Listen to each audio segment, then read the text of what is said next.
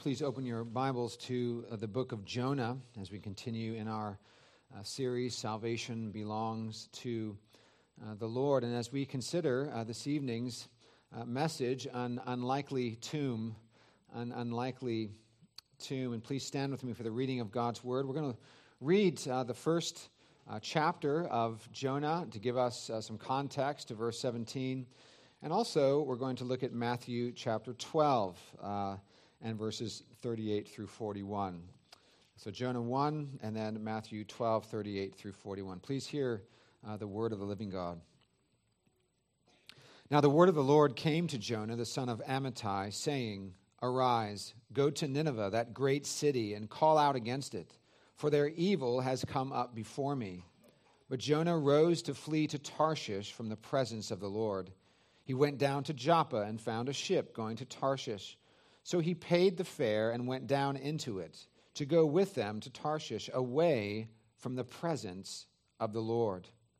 But the Lord hurled a great wind upon the sea, and there was a mighty tempest on the sea, so that the ship threatened to break up. Then the mariners were afraid, and each cried out to his God. And they hurled the cargo that was in the ship into the sea to lighten it for them. But Jonah had gone down into the inner part of the ship and had lain down and was fast asleep. So the captain came and said to him, "What do you mean, you sleeper? Arise, call out to your God. Perhaps the God will give a thought to us, that we may not perish." And they said to one another, "Come, let us cast lots, that we may know on whose account this evil has come upon us." So they cast lots, and the lot fell on Jonah. So they said to him, "Tell us on whose account this evil has come upon us. What is your occupation, and where do you come from? What is your country, and of what people are you?" And he said to them, "I am a Hebrew, and I fear the Lord, the God of heaven, who made the sea and the dry land." Then the men were exceedingly afraid and said to him, "What is this that you have done?" For the men knew that he was fleeing from the presence of the Lord, because he had told them. Then they said to him, "What shall we do to you, that the sea may quiet down for us?" For the sea grew more and more tempestuous. He said to them, "Pick me up and hurl me into the sea, then the sea will quiet down for you. For I know it is because of me that this great tempest has come upon you." Nevertheless, the men rowed hard to get back to dry land, but they could not, for the sea grew more and more tempestuous against them. Therefore they called out to the Lord, "O Lord, let us not perish for this man's life, and lay not on us innocent blood. For you, O Lord, have done as it pleased you." So they picked up Jonah and hurled him into the sea, and the sea ceased from its raging. Then the men feared the Lord exceedingly, and they offered a sacrifice to the Lord and made vows. And the Lord appointed a great fish to swallow up Jonah. And Jonah was in the belly of the fish 3 days and 3 nights. Here ends the reading of God's word from Jonah. Now, if you look with me at Matthew 12, verses 38 through 41. Matthew 12, 38 through 41. Then some of the scribes and Pharisees answered Jesus, saying, "Teacher, we wish to see a sign from you." But he answered them, "An evil and adulterous generation seeks for a sign, but no sign will be given it except the sign of the prophet Jonah. For just as Jonah was 3 days and 3 nights in the belly of the great fish, so will the Son of Man be 3 days and 3 nights in the heart of the earth. The men of Nineveh will rise up at the judgment with this generation and condemn it, for they repented at the preaching of Jonah, and behold, something greater than Jonah is here." Amen. Well, thus far the reading of God's word. Would you pray with me? Our loving Father, we pray that you would speak to us through your word this evening, that by your Spirit that you would illumine our hearts and our minds, that we would not only hear your word, but by your grace believe it and apply it and respond to it by faith. And we pray this in Jesus' name. Amen. You may be seated. Well, once again, we come to this marvelous historical narrative, and we've been meditating on the fact over the last few weeks that Jonah is not so much about the great fish as it is about a great God. Amen? It's not so much about a great fish, but about a great God, and a great God who has a heart for the nations. When we stop to think about all the Scripture, all the passages, even tonight in the hymns that we have sung, the Psalms that we have read, we have seen that God has a heart for the nations. He is the Lord of the nations. He doesn't have his sights simply set on Israel. He has his eyes set on every tribe, tongue, and nation. For God so loved the world that he gave his only begotten Son. It's extraordinary. Some of you have been overseas and perhaps even worshiped with Christians where they are giving praise to God in a foreign language. It's when you first experience this, it is quite moving. For me, it was after becoming a Christian, going over to Russia and being with Christians, singing God's praise in the Russian language. In fact, I remember we were singing "It Is Well With My Soul" in Russian, and I would just sing. I would belt it out in English, and the guy sitting next to me was belting it out in Russian, and it was just a beautiful sort of picture, snapshot of what it's going to be like. Revelation chapter 5, Revelation chapter 7, when every tribe, tongue, and nation is surrounding the throne and we are together giving praise to God. Is there going to be some kind of a new language to unite us, or are we just going to be multilingual, multilingual, and understand all the languages? We'll have eternity to learn them, I guess. But that's not the point. The point is that together we will be there from every tribe, tongue, and nation giving praise to God. God sent his Son to save people from every tribe, tongue, and nation. And so the heart of Christ is seen as he gives the Great Commission to his disciples and thus to you and to me, that we would go forth into all the world, that is, across the street and across the world, to share this gospel, to make disciples, to be salt and light, to give a hope that's within us, to answer people's questions, to be that witness of light and life and love and truth in a community where there is darkness and despair and depression.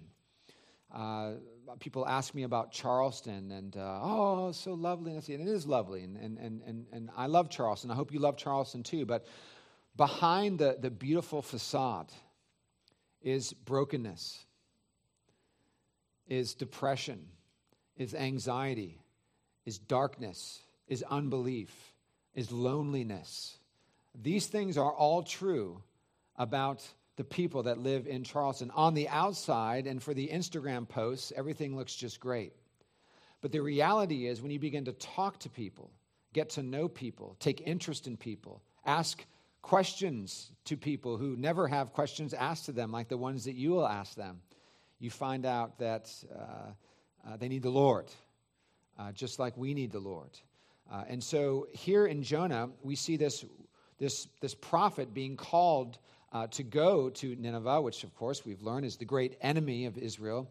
And the prophet is, of course, reluctant. He runs in the opposite direction, and the Lord hurls this great wind upon the sea in this boat where he is traveling to Tarshish. And all of these events take place. We've discussed these things over the last several weeks. We've learned many lessons from Jonah, from the sailors, from the fact that God is sovereign. He is the one true and living God, maker of the heavens and the earth, and he controls all things. We see that. We see it in Exodus as we consider the plagues. The Lord is sending locusts, and then he's taking the locusts away. He's sending darkness, and then he's having light cast down on his people only, but darkness everywhere. The Lord is the Lord of creation. He's the Lord of the heavens and the earth. And what we're going to see as we approach verse 17 in particular is that God is the sovereign Lord over creation, and he appoints a great fish. You know, the words lucky or coincidence should not even really be in our vocabulary, because we serve a God who is sovereign. Amen? He is carrying out his will and his providence, not just in some things or in most things, but in all things. He is carrying out his his will. And he appoints this great fish to swallow up the prophet. Now, there are many things that we can learn from this, not least how this text actually anticipates the Messiah. Jesus is the greater Jonah. Something greater than Jonah is here, Jesus said. And so when we read the book of Jonah, we read it through the lenses of redemptive history. It's a redemptive historical reading and interpretation of the Bible. When we hear our Lord Jesus Christ making statements like he does in his public ministry, it helps us to understand the book of Jonah in its context and in what it is anticipating. And so there are 3 points this evening that I want to make from this text. Of course, there are many more, but the first one is this. And it's one that comes out of Romans as well, and that is that the wages of sin is misery and death. The wages of sin is misery and death. This is not a good day for Jonah. Does it even need to be said? Look where his sin has taken him. Fleeing from the presence of God is never a good idea. Fleeing from the presence of God is never a good idea. First of all, it doesn't work. It doesn't work. Imagine Adam and Eve hiding in the bushes from the one who just spoke all things into existence, who is everywhere, who is omnipotent, omniscient, and omnipresent. Imagine them hiding. Imagine Jonah fleeing from the presence of God. We see this refrain over and over again in the first chapter of Jonah. He's fleeing the presence of God. God is everywhere. He's omnipresent. In addition, God is a loving shepherd who chases down his wandering and sometimes rebellious sheep. Aren't you thankful that God is a shepherd who loves his sheep enough that when they wander off into other pastures, that he comes and gets them and brings them back? As the psalmist states in Psalm 139, verses 7 through 12, "Where shall I go from your spirit? Or where shall I flee from your presence? If I ascend to heaven, you are there. If I make my bed in Sheol, you are there. If I take the wings of the morning and dwell in the uttermost parts of the sea, even there your hand shall lead me, and your right hand shall hold me. Wherever we go, God's right hand shall hold us." It's a great comfort, isn't it? I remember being with a friend in the Andes Mountains, and there was a full moon, and we were way up, 14,000 feet altitude, and so the stars are close. It almost feels like I can reach out and touch them. And I was overwhelmed with the sense that God is with us here just the same as he is with us back in America. Wherever you go, God is with us, and his right hand is holding us. Verse 11, Psalm 139, "If I say, surely the darkness shall cover me, and the light about me be night, even the darkness is not dark to you. The night is bright as the day, for darkness is as light with you." But in his rebellion, the prophet tried to flee from God, all the while going down, down, down. Do you want to know what happens when you flee the presence of God? Your life goes down, down, down. We see this, don't we? First of all, we see in our text that Jonah goes down to Joppa to catch a ship to Tarshish. Then going down to the lowest and most inner part of the ship to sleep. It's an interesting literary refrain here that's happening. He's going down to Joppa, and then he goes down to the bottom of the ship. And then, as our text for this evening reveals, Jonah finally goes down, is thrown down into the sea, and finally into the belly of the whale. Rebellion always leads downward. As we learned this morning, walking according to the mind of the flesh always ends up in death. Rebellion leads downward, even if the world might view success as moving upward.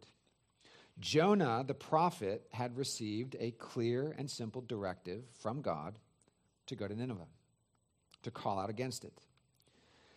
For their evil had come up before the Lord.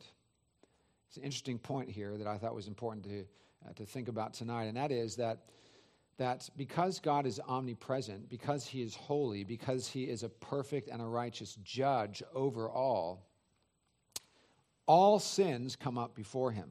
Not just the sins of his people, but the sins of his not people, the sins of even pagan nations. Notice it says that the evil of Nineveh had come up before the Lord. But the son of Amittai fled in the opposite direction. He did not respond to this.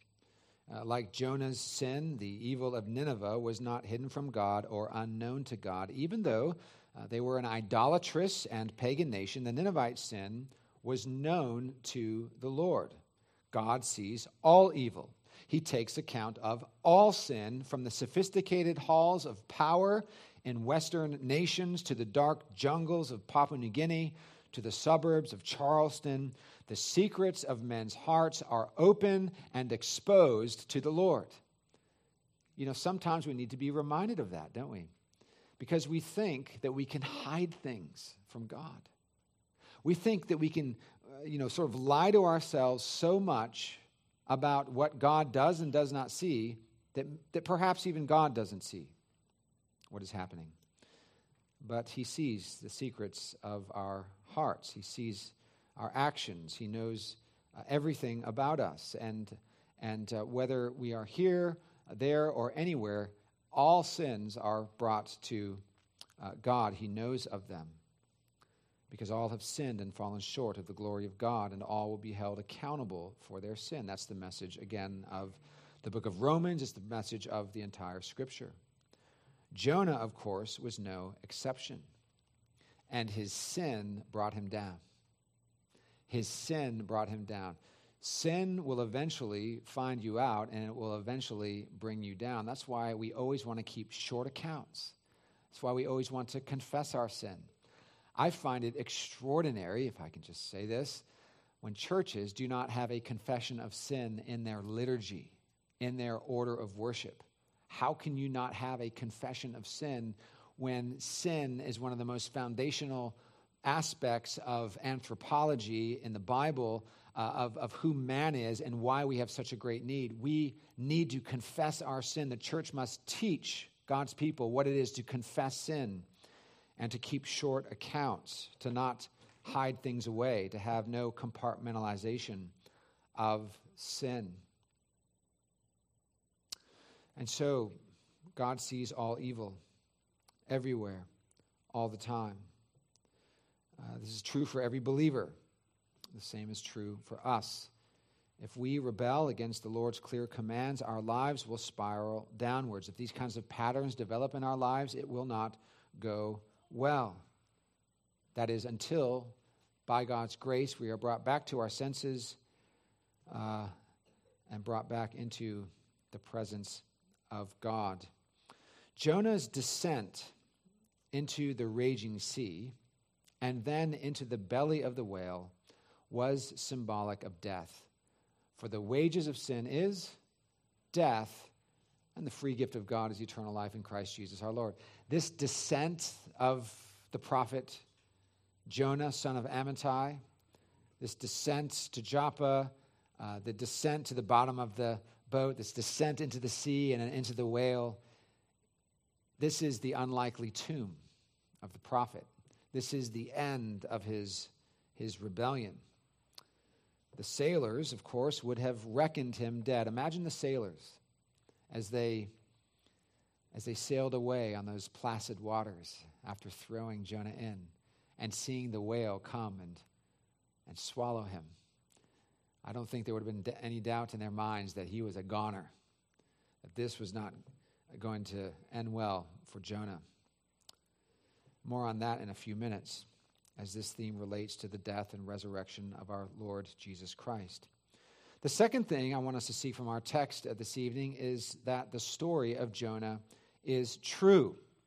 It's not a myth. I touched upon this back in the introduction several weeks ago, but the book of Jonah is true. It's not a myth. We're not talking about this as if it's some fairy story. It's a true event in history and an important messianic sign in redemptive history. So the story of Jonah is true. As I mentioned at the outset of this series, questions concerning the veracity of this narrative have been hotly debated for many centuries. Some quickly dismiss the idea that Jonah is founded on historical facts. Some people don't believe it's true or even could be true. They are, of course, the same ones who deny that the Bible is inerrant, infallible, and dissent from theological dogma such as the bodily resurrection of Christ. I mentioned several months ago that when we started this series that I walked into a church as a new Christian, and the pastor in this church said that Jonah was a myth. It was a liberal mainline church, and of course I never returned to it. In Rick Phillips' commentary on Jonah, he raises some interesting scientific facts that few are actually aware of. Facts that show that Jonah is, in fact, that Jonah being swallowed by the fish is, in fact, possible, even scientifically, though I do want to say that even if it wasn't possible scientifically, that God is able to move above the laws of nature. Amen? He is not bound by the laws of nature as finite creatures like us are. And so listen to this interesting scientific evidence about Jonah and the whale. One states that since the larger whales eat plankton, none of them have throats large enough to swallow a man whole. In the early 20th century, it was argued that even a sperm whale would have difficulty swallowing an orange, much less a man. Since then, however, botanists have identified subspecies of sperm whales with throats large enough to swallow a small house. The second issue deals with whether or not a man could breathe enough air inside such a creature to survive a 3-day submarine voyage. The answer is that it is possible, although it would be a very uncomfortable journey. I guess that goes without saying. He goes on. The most famous answer to the liberal objections is the episode of the whaling ship Star of the East, which spotted a large sperm whale in February of 1891. Harpoon boats were launched, one of which capsized with 2 men overboard. In time, the whale was killed and drawn to the ship where it was secured and its blubber removed. The next day, its stomach was hoisted onto the deck, and inside was sailor James Bartley, who was unconscious but alive. After being revived, he resumed his duties aboard the ship. Man, what a boss he had, huh? Get back to work. What's wrong with you? You've had 30 minutes to rest?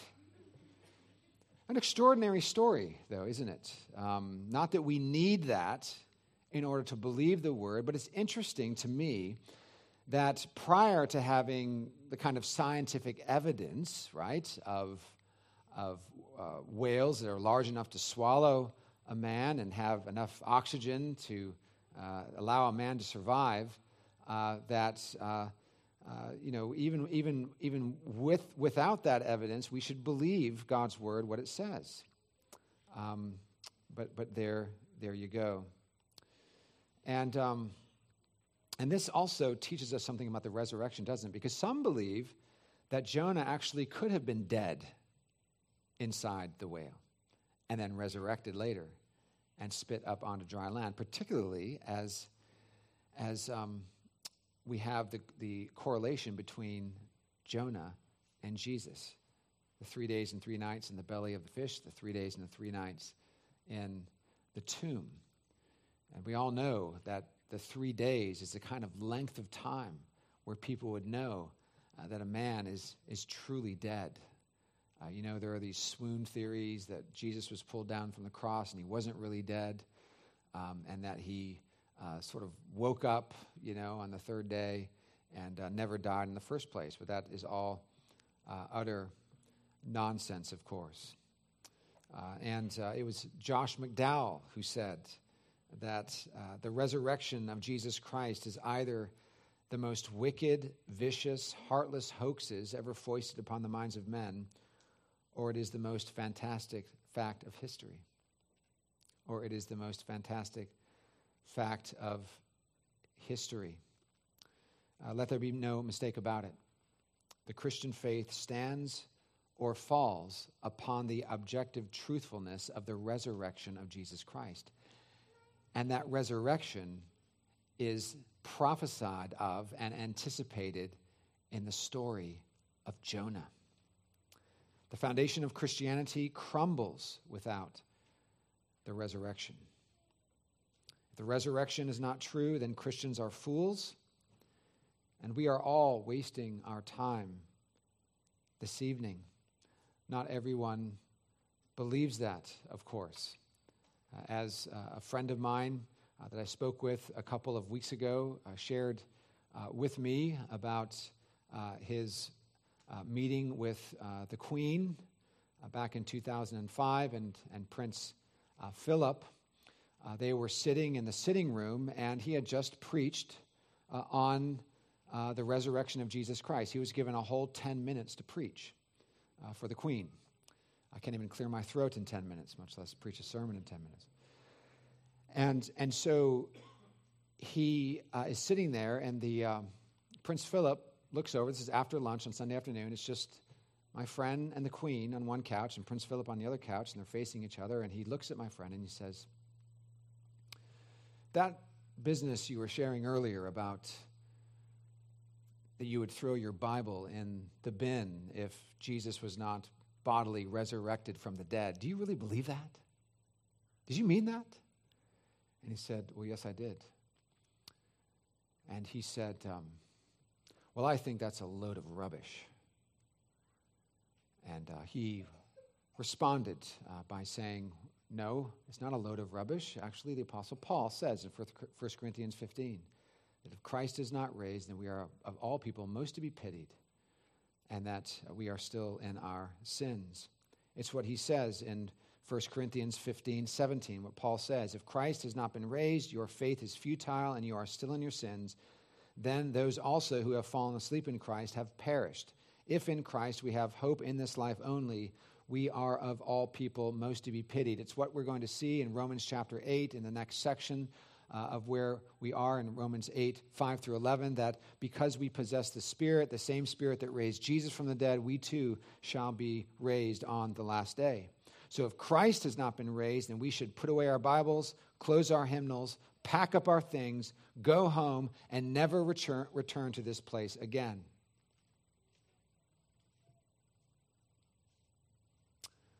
But if he is raised, and he is, as the angels, the disciples, and all the witnesses who saw him proclaimed he was, then we should bow humbly before him, worship him, and joyfully surrender our hearts and lives to him. For if Jesus rose from the dead, then he has conquered death and hell, and he is everything whom he said he was. My son is reading Mere Christianity right now, C.S. Lewis. You know his argumentation.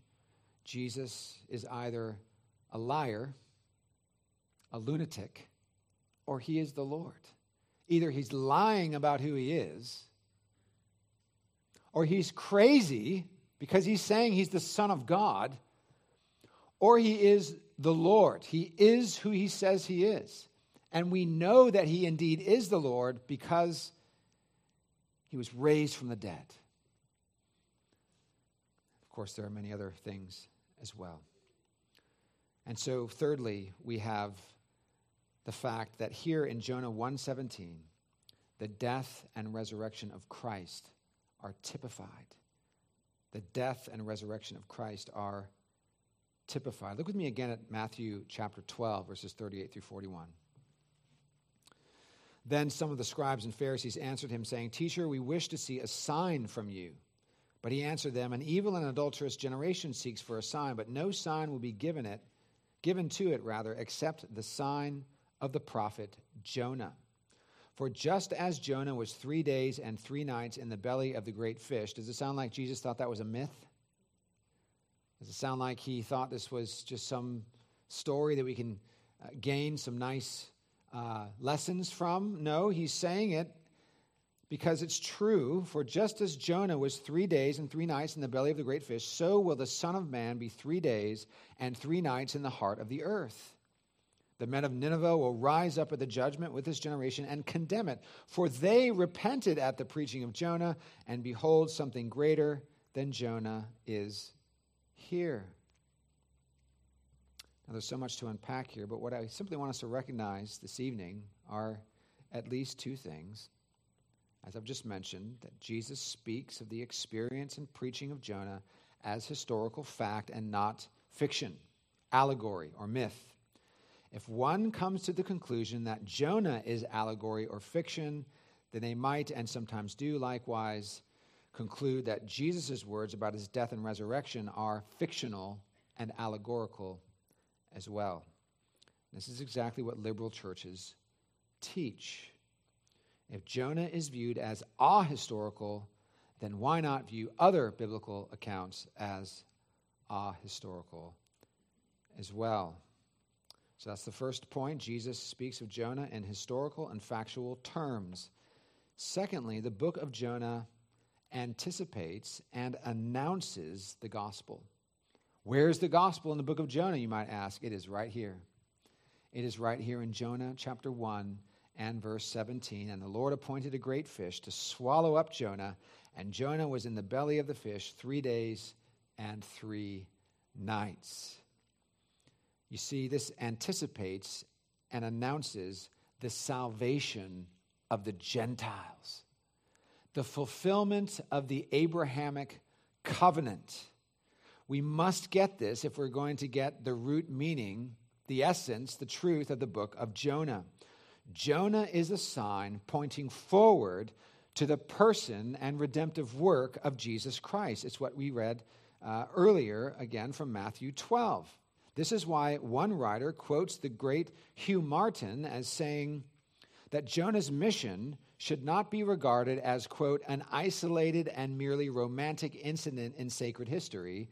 Rather, it becomes one of the grandest events in the history of redemption, from the exodus of Israel to the advent of Messiah and the calling of the Gentiles. Think of all that is packed right here in verse 17. As it points forward to the one who will ultimately save the Gentiles. You see, God goes after Jonah. Jonah is thrown into the sea because there's a great storm, and it will not stop until he is thrown into the sea. The whale scoops him up, swallows him, and takes him to where God had initially told him to go, spits him up onto dry land. He goes there, and I'm going to ruin the story for you, I'm sorry, preaches the word of God, and there is a revival that takes place and repentance. And the repentance is so thorough that Jesus is speaking of them, of actually rising up and speaking against those who don't repent in Israel.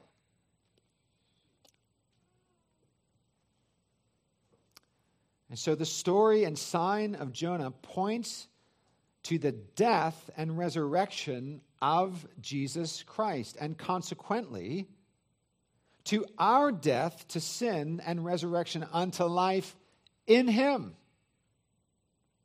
Romans chapter 6. Jonah is a sign for the ages. Jonah is a sign for November of 2022 in Mount Pleasant, South Carolina. It's a sign for the ages. Why? Because it proclaims the once-for-all salvation realized in Jesus Christ, the one who is greater than Jonah, because he is the promised Messiah. And let us not miss all of the wonderful connections in this narrative. Like Jonah, you and I have gone down, down, down in our sin. And we deserve the wages of those sins, which is death.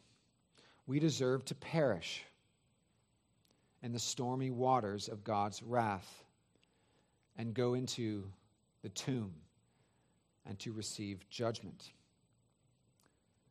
to receive eternal death. But Christ went in our place. As Jonah was thrown into the stormy sea and swallowed up by the whale, an unlikely tomb to be sure, and God's wrath was pacified by him being thrown into the sea, and the storm ceased, and then he was thrown up onto dry land. So Christ, please get this, so Christ, the Jonah antitype, propitiated God's wrath by undergoing the curse and shame of the cross. You see, the storm of God's wrath against you and me stopped because Christ propitiated the wrath of God. He turned it away from us and onto himself. And so becomes the greater Jonah. Then, having died on the cross, goes into the tomb for 3 days. But then he rose from the dead on the third day. And the sign of Jonah was realized in God's crucified and risen Son. United to Christ, then, we have died to sin. We have died to the dominion of sin and dominion of death. And we have been raised to new life in Christ. Dear ones, that is the thrust of the book of Jonah.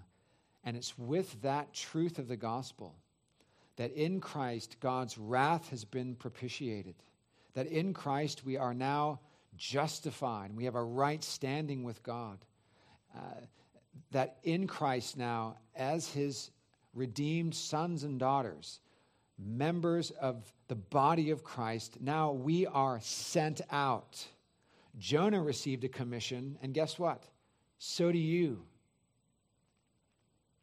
We as a church have received a commission. May we not run in the opposite direction. May we not be so caught up in the world and in keeping our minds on the things of the world and having minds on the flesh rather than walking in the Spirit and having our minds set on the things of the Spirit. May we not get caught up in the things of the world, but may we, as we walk with the Spirit and have the mind of the Spirit and have our eyes on Christ, we too, like Isaiah, will say, "Here I am, send me."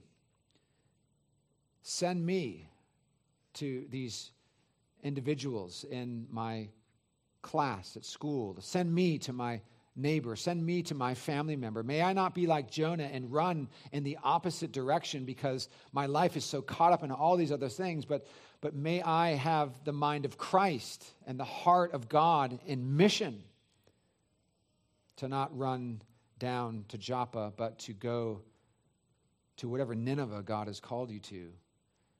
At least he's called us, hasn't he, to the sphere he's placed us in and the vocations he's called us to be salt and light, to be witnesses, to share the gospel, to invite people to church, to put good resources in people's hands, to go away from relationships and friendships and opportunities having been that salt and light and witness that God has called us to be as we are called to go out and to make disciples of all nations.